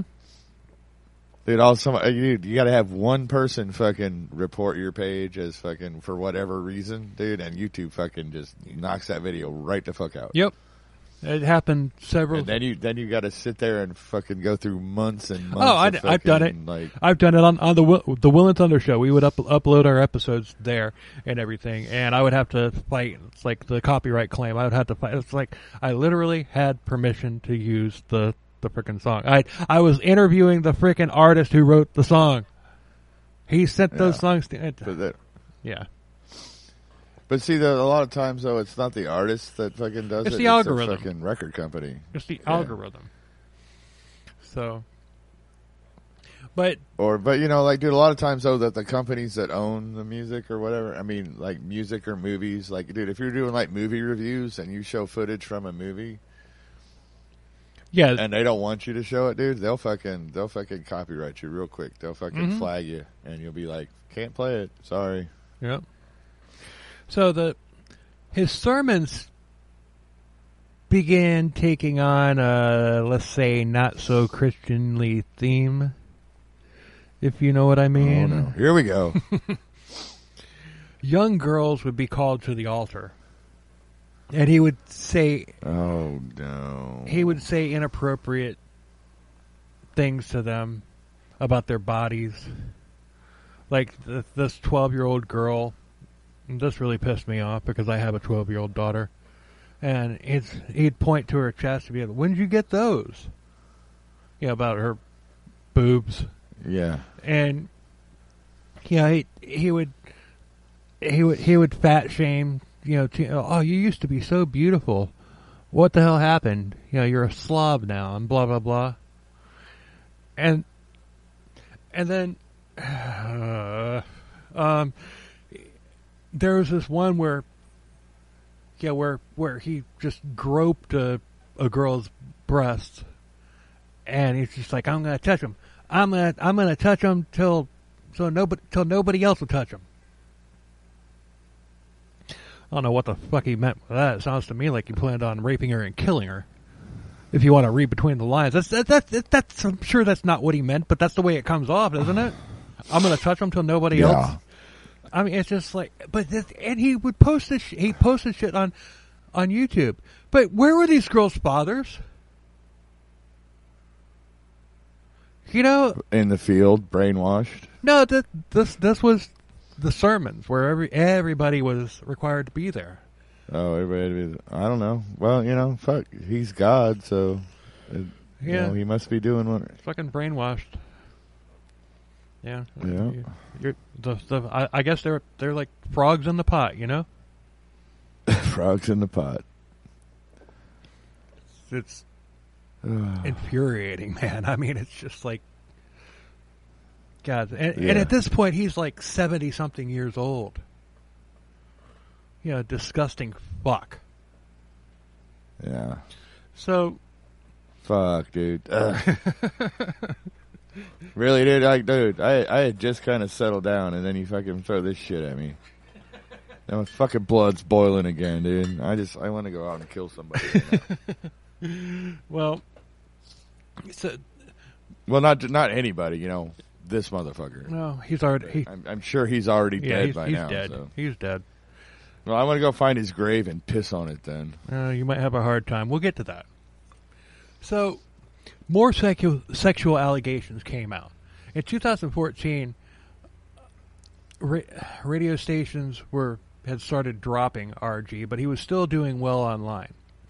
Yeah, he would do begathons that raised a shit ton of money. One individual, and the individual is not named, donated $1 million to him. Oh man! So it was Biggie. I bet it was Biggie. No, it wasn't Biggie. And it wasn't. Just saying. I'm being an idiot, dude. I'm just being an idiot. It's fine. It wasn't Craig Mack either, because he didn't have that kind of money at the time. He had whatever money he had already given to RG. Yeah, I was gonna say.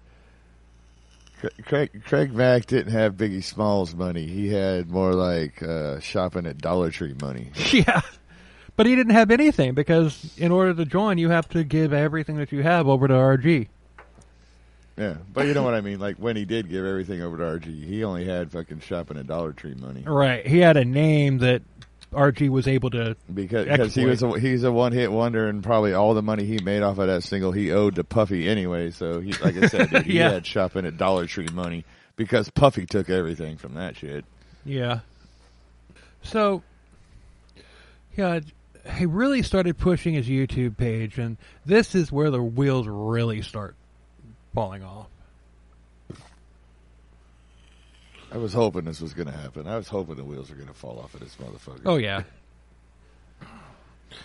I mean, I knew it was coming, but this is the part I've been waiting for. Be careful what you wish for. So, a 16-year-old girl came forward saying that he had raped her for 5 months straight. And what he had told her, it's God's will. No, it's not. No. So, 25-year-old Stacy Yates, I'm only saying her name in here because it's just like, she has like become like an outspoken advocate against cults and all that stuff and everything. So it's just she came forward. She joined the cult at 17 years old. She was a runaway, and she had been sex trafficked. And so she found this. She got she was a frog, and then but she escaped that life. She actually got away from the people that were sex trafficking her, only to have it all happen again to her, courtesy of RG. And it happened. And it happened the entire time, from when she was 17 to the time that she was 25. She got the hell out of Dodge and just basically reported it at 25 years old. 8 years. Yeah. Yeah, and so So she. Wait a minute. I'm trying to get my head around this. She was in a cult that sex trafficked her, and then left that and joined another cult. No, she wasn't in a cult. She wasn't in a cult prior. She was. She had run away as a kid, as a young teenager and everything. Oh, Wound up getting into drugs and wound up getting basically captured by one of these fucking pimps and everything that. Okay. Sex trafficking. Yeah. All right. Okay. Gotcha. But for a second there, like I said, it took me a minute to get. I was trying to get my head around it. She left the cult and joined another cult. But that's not what happened. I got you. Yeah, no, I'm with you now. She jumped out of the frying pan and into another frying pan. Yes. Poor girl. Unfortunately. Yeah. Yeah. Unfortunately for her, yeah. Anyway. Yeah. So, December 2017, RG is arrested by the sheriff backed by the FBI. And it's 3 counts of sexual misconduct, kidnapping, assault, burglary, and sexual contact with a minor. 4 more women accused him of rape in it. And the same thing. It's God's will. And these women were married, and the husbands actually allowed it to happen. Yep. So he has a $750,000 bond posted, and somebody actually paid the 10%. So what? That's like $75,000. Yeah, something like that. So he was let out of jail with an ankle monitor, but all he did was go back to the compound. So it's just like, where else was he going to go? All right. Now. Yeah, dude. It's not like he's running around, dude. He's going to go to his safe space. Yeah, he doesn't want to go anywhere else. He's got everything that he can do. He's got all he needs. He's got slaves. Yeah. He's got all the free slaves and all the young girls he can rape, all just waiting for him. Right. They should have done it with the stipulation you're not allowed to go back to the compound. Yeah. Then he'd have been fucked, huh? Yeah. So, but, somebody paid that shit. In March of 2018, Craig Mack died of heart failure at 47 years old. Oh. And that's where this other this podcast, the Say What You Mean podcast, that's, they had, the people that he was interviewed, Joe Lewis and Tim Smith, they had gone there because they had found out where Craig Mack was. And so they go there and they interview Craig Mack, and at the time he's just basically dying. By the time they find him, he's dying on the commune. So they interview him for the documentary, and after that they realized the severity of what was going on and everything. So they started going around, and interviewing survivors of the cult, people that had gotten the fuck away.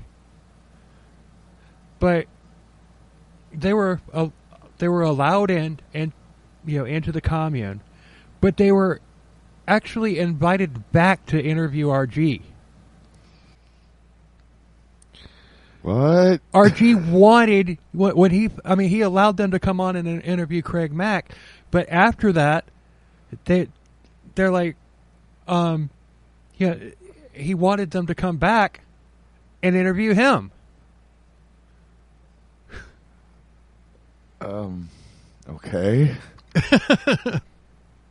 He wasn't very smart in his old age. But apparently not, because that again, color me baffled by this decision. But all right. So there's a graveyard on the property.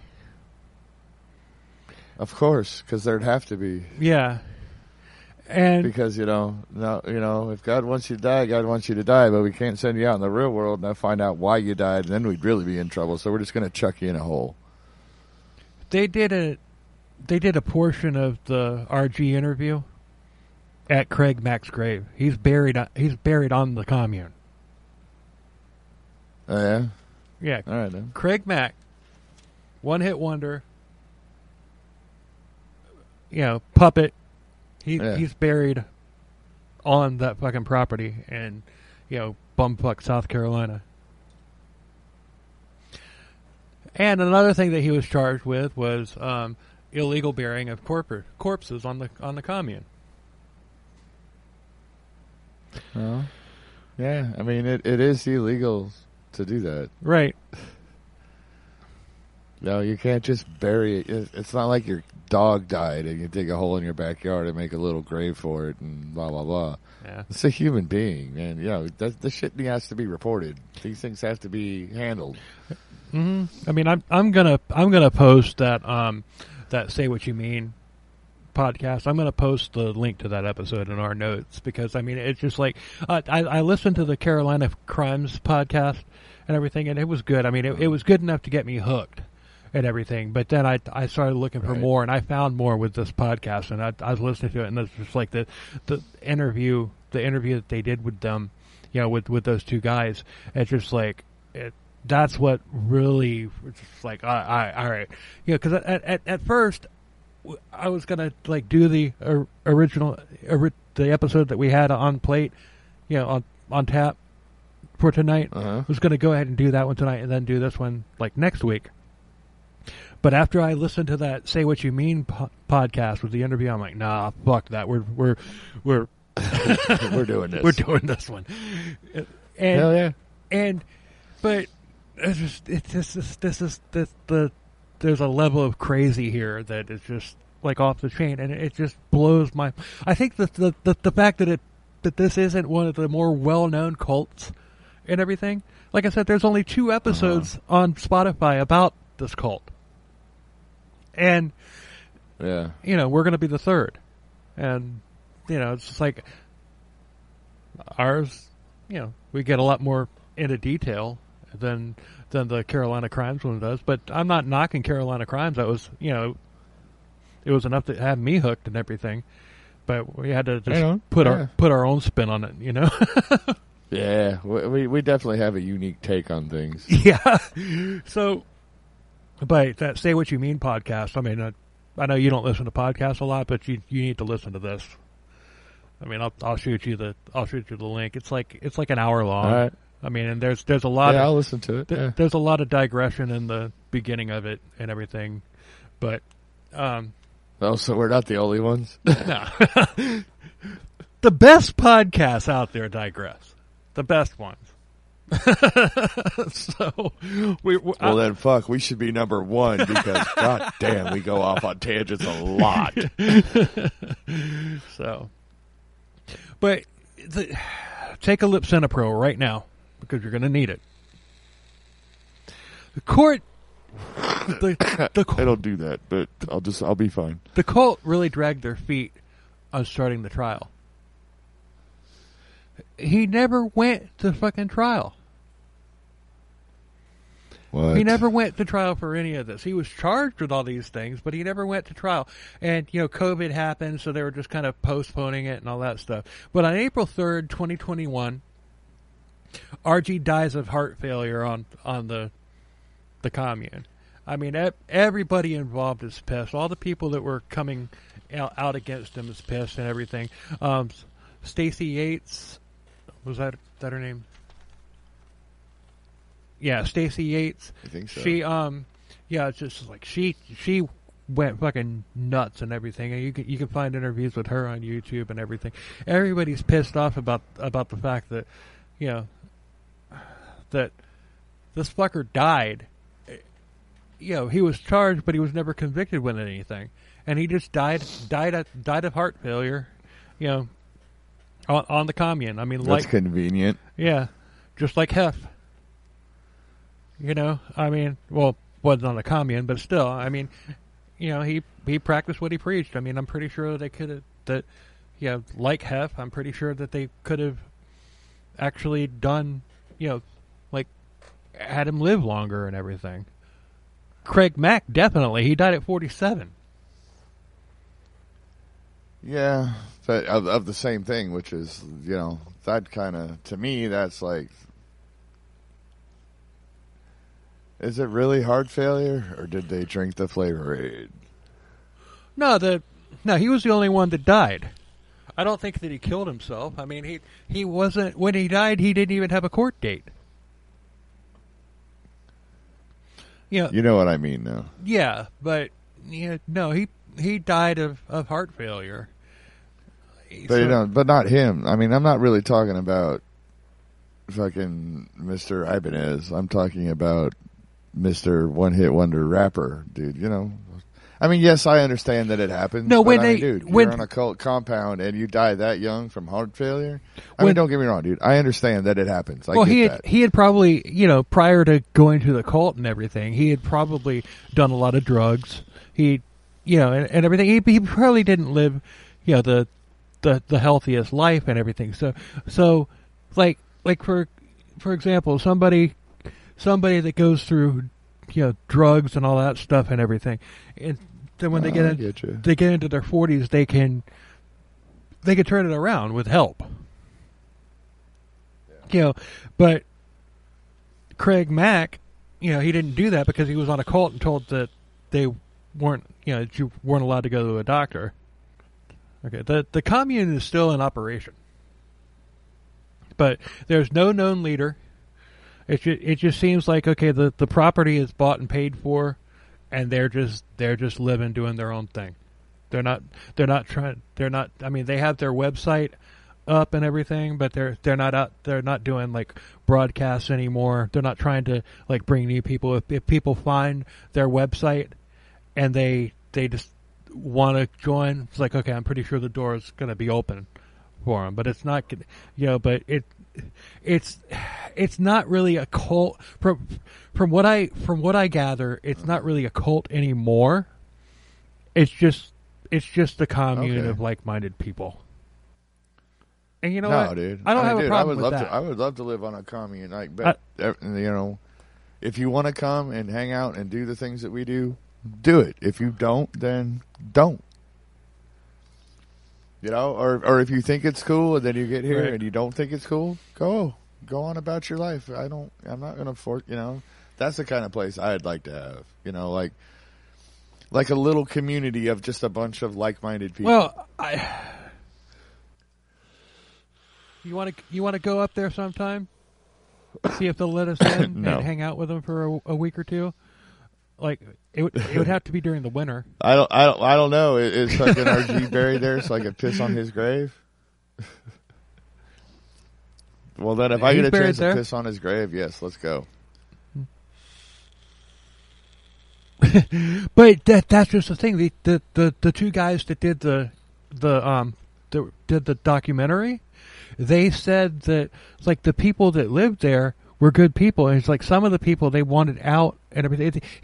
They didn't have a bad thing to say about any of the people that were there. Yeah, the frogs. They didn't have a bad thing to say about the frogs. Yeah, they said that the frogs were like really nice to them and everything. And it's like there was this guy from Norway that had moved there as a kid with his mother, and they could tell that he wanted out. And they felt bad. They said they felt bad about him, and it's just like the people that were nice to them, and they didn't. Yeah, and it's just so now they're just there doing their own thing. Right on. I mean, if they're all there of their own free will and they can leave whenever they choose, then yes, by all means do that, because that's awesome. But when you're forced to stay and be a slave, that's not awesome. But I mean, yeah, if you choose to be there and choose to do the work and choose to do all this stuff and knowing what's, and that's your thing. Well, you got to think a lot of these people.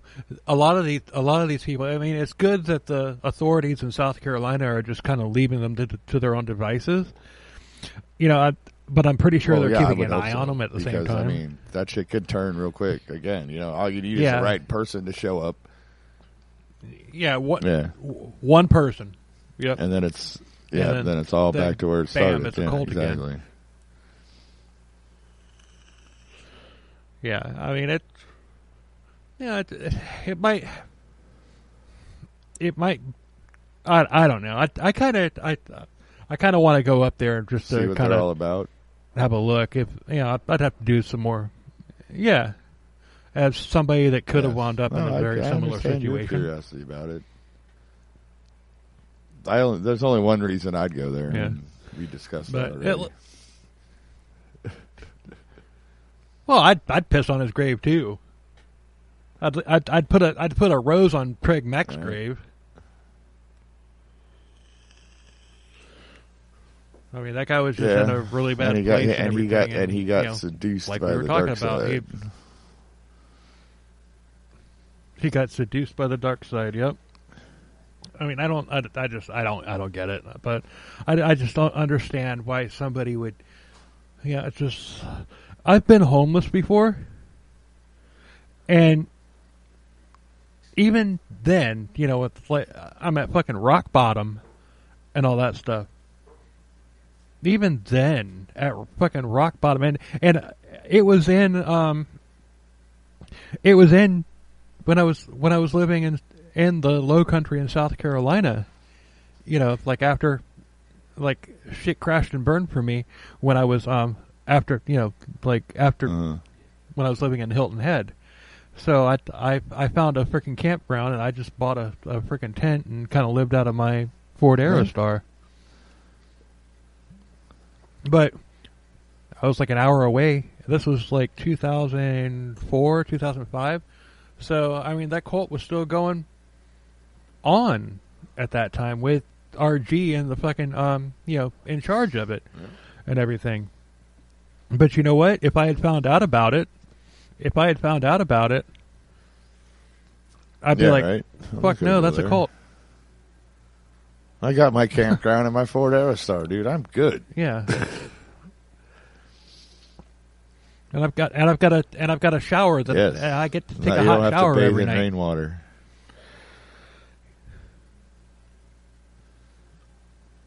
So if somebody had come to me and said, "Hey, notice you're down on your luck. You're living out of your van. Well, all you have to do is give that van to my boss over here, and you can live with us and give yourself a sponge bath and dirty fucking rainwater every night." Sign me up! Yeah, right. I would be like, you have no freaking clue who you're talking to right now. Right. But anyway. All right, let's wrap this. Their website is overcomerministry.org if you want to take a look at it. And it's there are recorded prophecies of his. I listened to a little bit of it, but I haven't turned it off. I don't think I'll check that out because that's just not my thing. And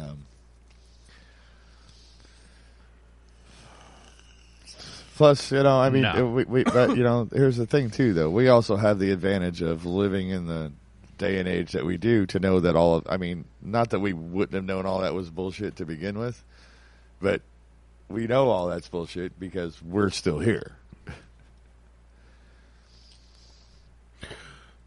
Yeah, and I meant to bring this up earlier when I was digressing and everything, but I got sidetracked. You digressed in your digression.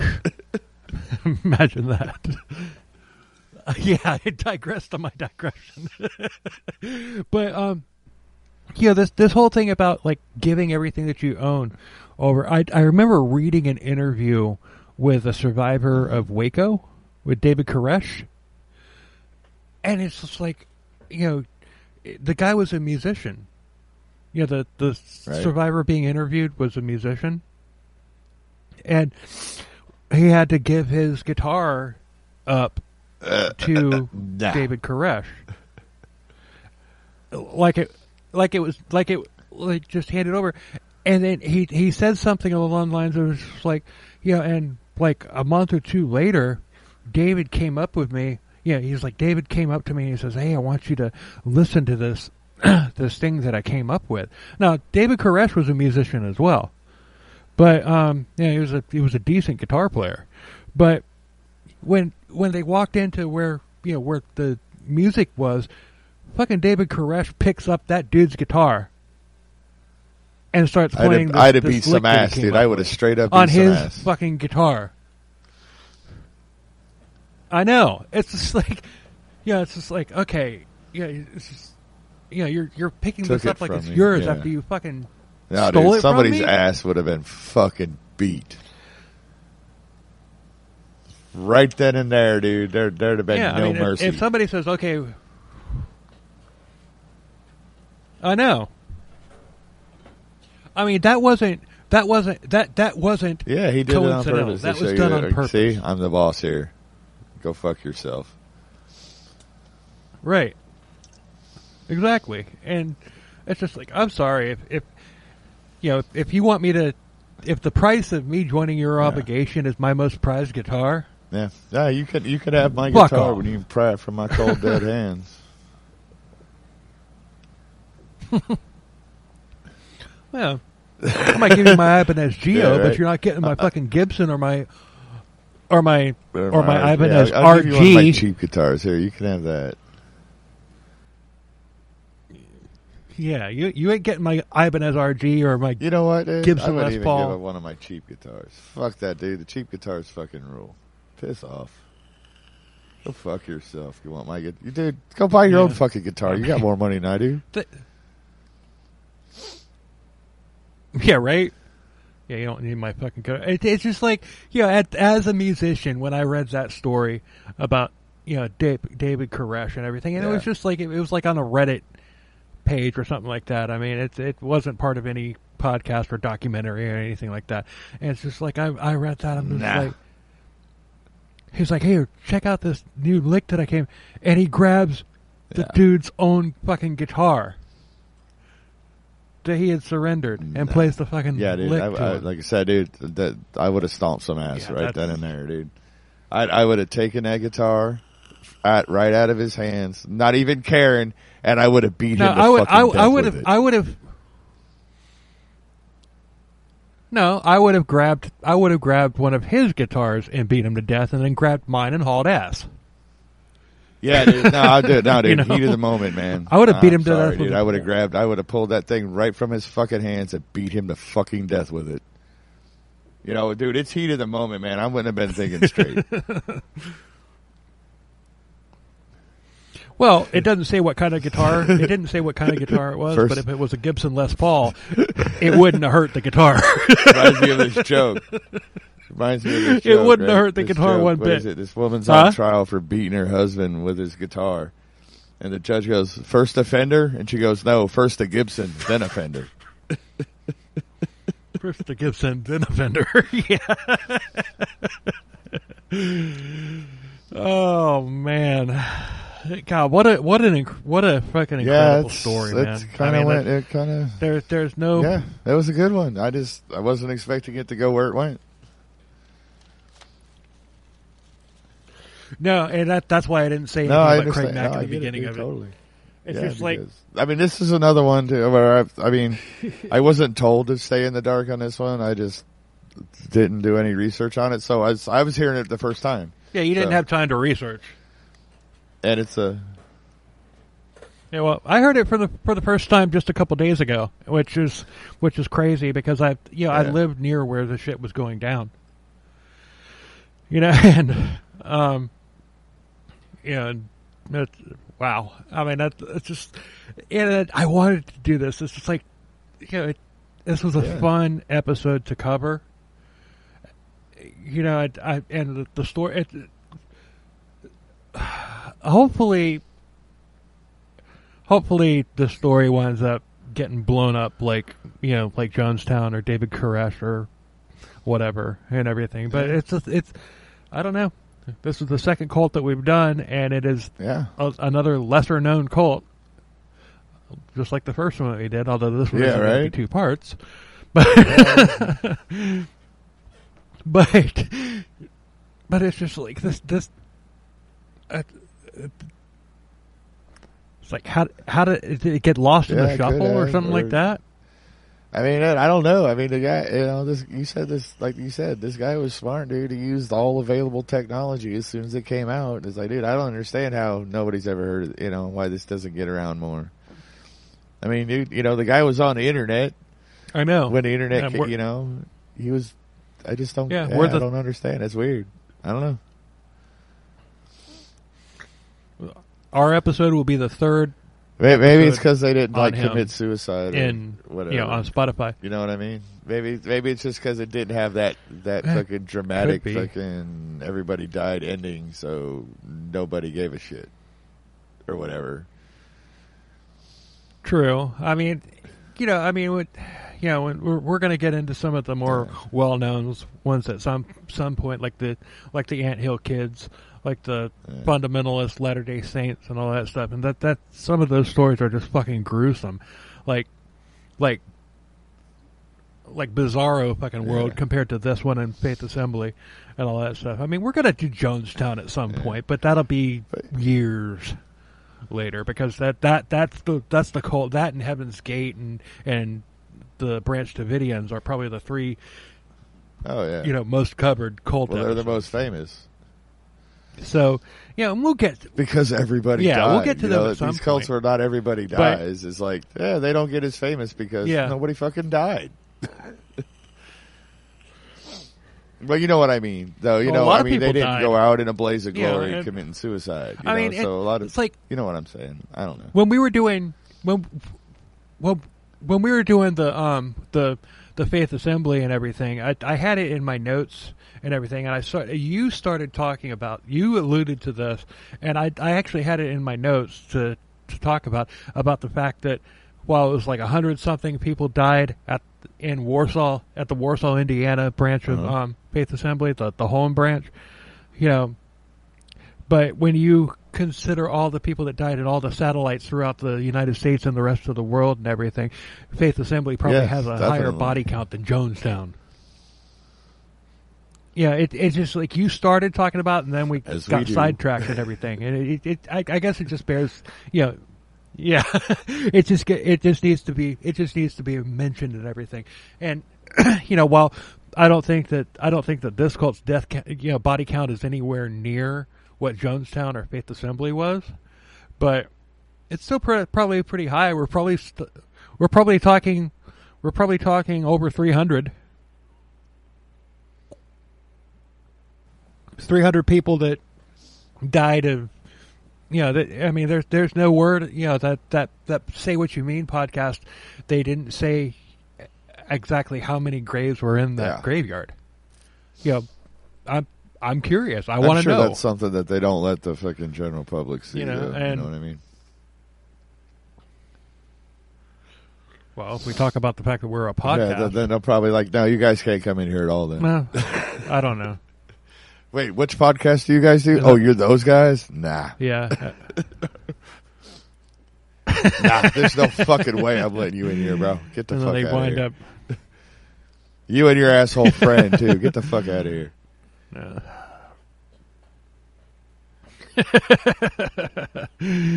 Hey, I'll give you my guitar, bro. Let me in. Anyway. Okay. All right, so let's wrap this thing up. Todd, tell them about your band. 80s kind of pop cover band called Retroactive Days. We are on Facebook. You can find us there. Our schedule is up. If you ever happen to be in the Brevard County area and you want to come see us, just check it out. If we're playing somewhere near you, come on out, say hi, and I'll buy you a beer and we can sit and talk.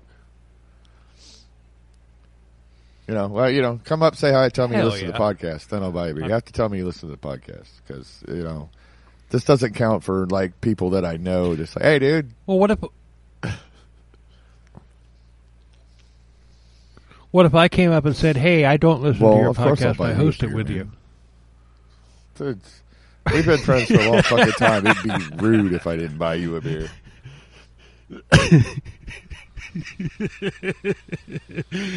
Well, I appreciate that, bro. My music, it's on Spotify and all other platforms and everything, under Bill Selby, and I'll have links for that. For that, Todd's band and all that stuff. I'm going to post one link that's to our website, and all the links will be there on the About page.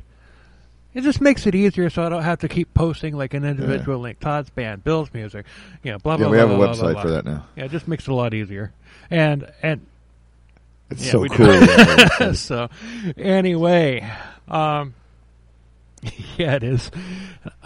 I'm still having problems with the frickin' ckcbpodcast.com domain, but the generic link, it'll work and everything. And even once I do get the regular domain squared away and figured out, the link will still work. You know what I mean? The generic link that'll still work. So so anyway, we're gonna get the hell out of here. And thank you very much for listening. I mean, we're getting there. Show's growing. Show's growing. We're getting there. Y'all are digging the show. Nope. Give us a comment on like iTunes or Apple or Spotify, or you can't comment on Spotify. Just just give us a rate and review if you can and everything. We appreciate it. And if you give us a 1-star, tell us why you think it's a 1-star. Dude, I don't know if we'll read it on the air. Those platforms work like YouTube. But on YouTube, if you give us a thumbs down on YouTube, it's still an interaction and it still helps us with the algorithm. So we're not on YouTube yet, but that's the way YouTube works. I don't know if that's how these other platforms work. Well, you can leave comments on Apple. But you know what I mean? Like, dude, it's like, even if you don't like it and you give us a thumbs down, it's still an interaction and it helps us in the algorithm. Right. Yeah, we don't care. If you like us, tell a friend. If you hate us, tell an enemy. Yep. So, anyway, until next week, later. Cheers, everybody.